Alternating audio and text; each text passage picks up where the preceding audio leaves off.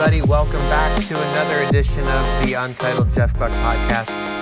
I'm your host, Jeff Gluck, and today is a social spotlight version of the podcast with Jenna Fryer from the Associated Press. I'm sure many of you follow Jenna on Twitter, @Jenna Fryer, where she tweets about both NASCAR, IndyCar, and whatever is on her mind, which often causes a lot of haters to seemingly come her way. And she entertains us all by her reactions to those people, as well as the refusal to back down, something that I think is probably in part because of her New Jersey roots. So we had a long discussion at Sonoma, and we touched on that and many other things. So let's just get right into it right now. Here is the Social Spotlight with Jenna Fryer. All right, everybody, I'm here with Jenna Fryer. We are at Sonoma Raceway. Practice is going on, so we're not really doing our reportedly duties right now. How are you? I'm okay. I'm a little scared that a lot of bad things will happen on the track while you've got me stuck in this closet, but whatever. All right. Well, listen, Jenna, if we can kind of hear the cars, so if they go silent for a while, we'll interrupt the podcast and you can go run out and see what happened. I don't run, but whatever. So, Jenna, you are only the second Fryer family member to be on the Social Spotlight this year because you, for whatever reason, let your daughter, Sydney, come on the Social Spotlight earlier this summer. Did you listen to her podcast?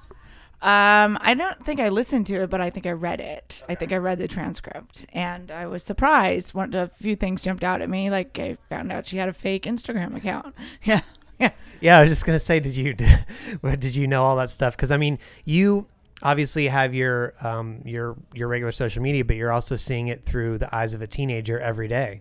Yes, I do see it through the eyes of a teenager every day, and she's just a teenager. She just turned 13, but it's very different, the consumption and how they get their news and what they consider news and what they tolerate and what they don't tolerate. So one thing that I've been wanting to ask you about all year, and I don't know why I don't just ask you away from a microphone, but it's fascinating to me how much you take on the haters. I almost feel like sometimes you embrace it. Sometimes you're like, yeah, bring it on. Like, I'm just going to, like, I know this is going to get people mad and you're ready for it. And then sometimes you're like, I can't believe people are getting mad.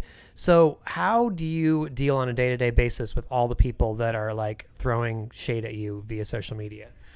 So I recently made a really big change in my Twitter settings that really changed things, in that I changed the settings so that I only will see your tweet now if you are not verified, if you if you've confirmed your email address and things. And so I think that has cut down on the trolls, which I really enjoy. I really felt it liberating. I noticed it within a day. I just noticed the traffic cut down within a day. And it's unfortunate because now some people who are legitimate people maybe can't see me because they haven't taken those steps with their accounts. But I did open my DMs, which has been a little weird. And so that's been different. But the thing about the haters is I can't believe some of the things that people say. And sometimes I just feel like I think sometimes people think that I'm being whiny or I'm being thin-skinned or I can't take it. Well, sometimes I just think people are inappropriate. And sometimes I just think people are mean. And we talked a little bit about Sid a minute ago, and one of the things that I've learned from her age group is that there's just certain things that aren't tolerated. They just don't tolerate it. Like body shaming and woman on woman shaming and things like that. And they just think it's deplorable. Like it's the worst thing in the world. So you get on Twitter and you've got these people who are they're just mean. And sometimes people like the most innocuous things, like you retweeted a link of mine yesterday and you said, whoa, you thought my lead was spicy. And it just deteriorated. The mentions just deteriorated into this battle between IndyCar and NASCAR fans.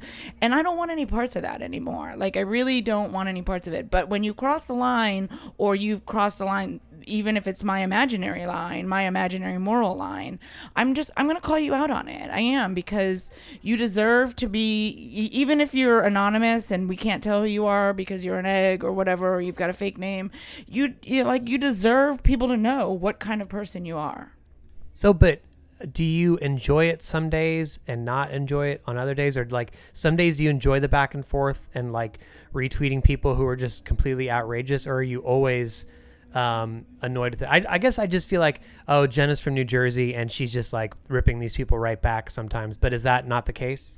No, sometimes I rip them right back. And, like I've really been quiet all week on the Danica thing. I've really been offended by a lot of the traffic I've seen on the Danica stuff. And I don't want to attack people just, to attack them. But I kind of want to be like, I want to shake people and say, how many of your dreams did you follow? What did you make of your life? How dare you criticize or attack or disparage what this woman has done? And she may not have been the greatest race car driver ever, but she was a tremendous businesswoman who parlayed that into a multi-million-dollar career while following her dreams. And for people to just tweet nasty, angry things. And, I got a particularly bad email this week, and I don't understand why people are like that. Like, jealousy is so, I think I've seen through social media that jealousy is so ugly, and it's so ugly. And so sometimes I fight back, and sometimes I just can't take it. And sometimes it's not worth the headache. You just have to, and sometimes you wake up and you're just in that kind of mood and you're like, all right, I'm going to fight back today. And other days you're like, I'm not even going to look at it. I'm not even going to look at Twitter today. So, yeah, I was going to ask, are there days when, you had I think the biggest controversy recently probably was when you wrote your Alonso column in May or maybe April or in the spring. And there were so many people getting mad. Were there days then where you're just like, I'm not going to look at social media today? Or were you always consuming it still and seeing what people were saying? No, I stopped looking at it after a while because, you can't argue with people who don't want to have healthy debate. You can't, we see that all across our country right now. And social media has really deteriorated conversation and debate. And, they just want to say what they want to say. And they just want to label me as, whatever it is, whatever label fits their argument, and someone who's, uneducated or doesn't know or doesn't respect Alonso. And that wasn't it. The issue that I had always was what is Alonso going to do for this race, like in this series? And what's been difficult for me is that I was right. Everything I said, I was right. And the television ratings were not up. And, and he did nothing in this country for the race or for the series. Now, he was charming. He was wonderful. He was a delight to watch. He was a delight to cover. He would be a delight if he were here all the time. But I don't see how that helps. If he were here all the time, that's a different story. And that was the point. So it's been very hard for me not to just crow and be like, I told y'all, and I use my column in different ways for different things. And I've used it in political ways lately. And you get a lot of, I don't want to say it's the whole fan base, but you get a lot of it, people that just don't agree with you. And I just think that there's certain places for sports and there's certain places for politics, and that NASCAR really stepped into a big hole by inserting itself into politics. And now you can't really get out of it. You can't pick and choose. And as a result of me trying to stay true to my moral conscience, and not only that, but true to the obligation I have to my daughter to show her how you must take stances, you then invite this attacking army on you on social media. So some days I just don't look. Yeah, that's really interesting because I feel like, so personally, I'm kind of, I'm just super reluctant to even say anything, whether it's political or something that I know is going to bring an avalanche of haters. Because I'm just like, that is just like, it really can bring me down, or like really can be deflating. So, but it doesn't seem like, it seems like you are more willing to do it. You know it's going to happen. You know what you're getting into, but you're just like, well, that's not going to deter you from speaking out if it's something that you, I guess, feel strongly enough to put out there. Well, there's some things that I just feel like enough is enough. Somebody's got to say something. And, we as a media corps of the auto racing media corps in general, I think that we spend so much time on the nuts and bolts and, and on encumbered finishes and this and that we don't tend to look at the bigger picture very often. And a lot of people don't want to, and they get annoyed. And I just think that when Brian France took his stand on the Confederate flag, he kind of started down a road that he has cherry picked where he wants to be involved. And at a time of tumult in this country, and when you're looking for good leaders and you're looking for the J.J. Watts of the world or the Jimmy Johnsons and, or these guys who step up, you would hope that the leadership of the series would step up. But I think that they've gone backwards based on fan reaction, because not everybody cares as much about doing what's morally right.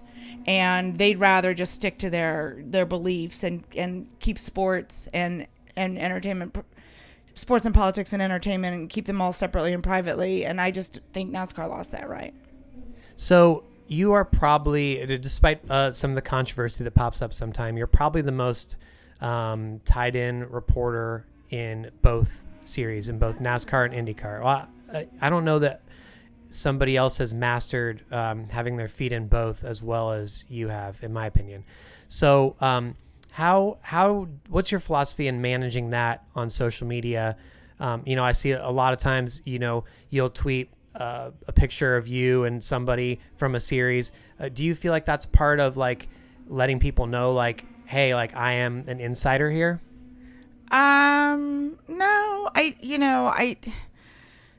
really have embraced and started to enjoy Instagram more. And is your Instagram public? No, my Instagram is private, and the reason it's private is because it's a lot of my daughter on there. It's but I started this thing called 100 Happy Days that unless you follow the 100 Happy Days, you don't really know about it. But and in the beginning, it was really great because it really forced you to look at every day differently. And you would look at things and they would be small, minor little things. And you would say, oh, this made me happy today. And that would be your happy thing. But then everything started making you happy. So you couldn't post a picture too soon in the day, because what if something happier happened later in the day? So as it went on, Chip Ganassi started to get annoyed by it. He started to literally get annoyed by it. And he was trolling you. He was trolling me. And he, at a race, he did a media session, and at the end of the media session, he asked to go off the record. And we went off the record, and he said he wanted everyone in the room had to agree to be honest with him. And we had to do it by a show of hands. And he says, be honest, okay? Show of hands. He says, how many people are sick of Jenna Fryer's 100 Happy Days? And so from that moment on... How many hands were there? There are some hands. And so from that moment on, I said, you know what? Now I'm doing 365 happy days. And a lot of them are dedicated to Chip. I'm kind of trolling Chip back now with it. So I posted a picture with Jamie McMurray the other day just so I could tag Chip. And, whenever I have an opportunity to get Chip in the happy day, I do it but I'm in the final countdown. And it's not to show I'm an insider. It's just to, I think that I can, are you allowed to curse on this? Sure, yeah, why not? I think I'm an asshole sometimes. When that guy sent me this really mean email the other day, and I wrote back, I think your caps lock button is broken. Today I bought a Marco Andretti shirt in the IndyCar hauler because why not? I just think I do things that are so that's why I think I take pictures. I'll probably get a picture of Wolfgang today, and so it sounds like what happens is you come off as an insider because what's normal to you, you're doing something that's a normal action to you because you're so tied in with all these people. But if you're an outsider, you don't know what I feel like it's coming across as, wow, Jenna is super insider because she knows all these people. It's a normal everyday occurrence to you, though. You know what I'm saying? Yeah, I do get that, and I think that part of that is because I've been in racing at a fairly full-time level since 1998, 99, 2000. And what I am seeing is that much like Matt Kenseth and all these other guys is that everybody that I do know so well, we're all aging out. Like, we all grew up together to a degree. Jimmy Johnson and Ryan Newman and Marty Smith and some of the people that work for Jimmy Johnson, we were all rookies together. I mean, Jamie McMurray, we all did it together. Well, now as they're kind of aging out, and Dario's gotten older, and Elio and Tony Kanaan are in their 20th years. I mean, we're getting older, and I don't know the younger drivers the way that I do. Like, you know, I'm fortunate that I've built a little bit of a relationship with Blaney, but it's, you know, Larson, I feel like. Larson, but like, I'm not going to roll up on Joseph Newgarden and just be like, Joseph, be in my 100 happy days, because I don't know him that well yet, you know? And so there is a changing of the guard that affects everybody that people don't realize. So do you feel like that's a threat to your career, or something that you can adjust to? Like, I mean, you see on social media when drivers are interacting with younger writers or something like that, and it's like, oh wow, there's a whole new class of writers coming up too that would be a challenge to, I guess, us. You know what I mean? No, I do see what you're saying, and it is a challenge. You do have to learn, because so much of what we do, yeah, it's racing, but we have to understand these people. And, you know, the most fun part of what we do is like dissecting why Kevin Harvick was mad about something, you know, or why did Kyle Busch do this. So I just think it's part of the job. We just have to learn new people, and we just have to build new relationships. I don't think it's threatening. I think that that's the skill you have to have. You have to learn your subjects, and, you know, it takes time. You know, Tony Stewart and I went 2 years without speaking to each other, you know, and you go through peaks and valleys, and you get to know people, and then they get mad at you and they stop talking to you for a little while, or you work things out. You know, it's just part of the challenge. I'm not threatened. You know, and I think a huge part of it is just still try to be professional and be fair and be honest, and don't get weighted down in all the, you know, the muck, and the younger guys will figure out who you are. But isn't it tough to avoid being baited into that sometimes with social media, because that's what social media is, like the muck, you know? Yeah. No, I think I had a good time this past weekend on social media because of Kez and Denny and Kyle sparring back and forth. And I was like, this is what social media was meant for. This is what I liked about Twitter when I joined it, you know, 7, 8, 9 years ago, whatever it was. And we've gotten so far away from that, where Twitter is just, you know, everybody attacking everybody. I like that, and that's why I think I've migrated more towards Instagram, because you can get out of the muck. You know, I think that it's just your mood and how you get baited. If you get baited, if somebody catches you, if you see something at just that right time where your mood, and I think then you've opened the hole, and down you go, and you're fighting with everybody, and you kind of have to step away. What's the future for Jenna Fryer on social media? You talked about changing your Twitter settings.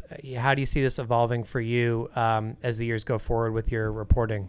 Well, I've already changed a lot. From when I first was using Twitter, I used it during races. I almost used it in lieu of taking notes, because you would say caution lap 145, and you would be able to go right back into your Twitter feed. Well, now everybody's tweeting caution. A few years ago I stopped doing it. There was such a race to be the first person to tweet something, and everybody was tweeting the exact same thing. And I don't really feel, if you're a reader or a consumer or someone, I don't think if you open your Twitter account and you see 9 consecutive tweets and all they say is caution, what are you getting? Like, you know, why are you following these people? Wait till you have the information, and wait till you have something to report. And so I've already scaled down. Like, I did that a few years ago. I already, and I cherry pick quotes now, so that I'm not part of that instant timeline that everybody's tweeting exactly what Dale Jr. just said at the same time. I think that social media is still a good tool. I think that you can very easily, this is a great example. I woke up the other day, I said, why is Ted Cruz trending? Who is Sergio Dip? Like, and within just a few keystrokes, you're able to figure out exactly what you missed overnight by scrolling through Twitter. But I also think that for me, I don't need to do a 24/7 update. I think that there's enough people that are doing that I'd like to be a little bit more of myself. I'd like to be a little bit more sarcastic, and I, and of course tweet the links and the news. And one thing, while I have this, I think that media on media crime on social media is like the most disgusting. It's awful. Like, what media should not be fighting with media on social media. And I think that it makes the whole profession look bad. And I think that we all have to live together. We all have to work together. We all have to be together. And when people are critiquing, criticizing, roasting, dragging, complaining about other media, I just, it's such bad form, and it's so ugly. Yeah, we want driver on driver crime, not media on media crime. Correct. More driver on driver crime, starting now. All right, Jenna, well, it sounds like the cars are still on track, so I don't think we've missed anything, but we better not press our luck, so we'll stop here. Thanks for joining us. Thank you for having me in your little closet, Jeff Gluck. You're not the first person I've been in a closet with at a racetrack. That honor goes to Mike Davis in the Loudon, New Hampshire broom closet. Me, him, and a mop. We're definitely ending this now. All right, everybody. So there you have it. Thanks so much to Jenna Fryer for her time. She also did a post-race podcast earlier this year at Bristol. So really nice when people are willing to volunteer and be on the podcast. I don't pay for people to come on the podcast. It's just something they're willing to do as a favor. And I think it brings a lot of unique perspectives. So I'm glad she was willing to do that. So I'm off to New Hampshire Motor Speedway now, and I'll be there this weekend. I'll grab a media member there for a post-race podcast. It's a 2 p.m. start, so hopefully it won't be too late after the race where I can get that podcast out on Sunday night. But really do appreciate you guys listening as always.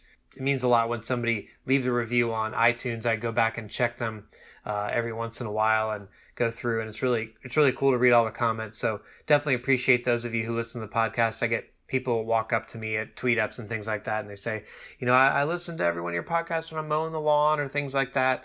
And that just means a lot. It's cool to know that people are out there listening. So thank you guys so much. Hopefully we'll have more great content for you this weekend, and I will talk to you soon on the Untitled Jeff Gluck podcast.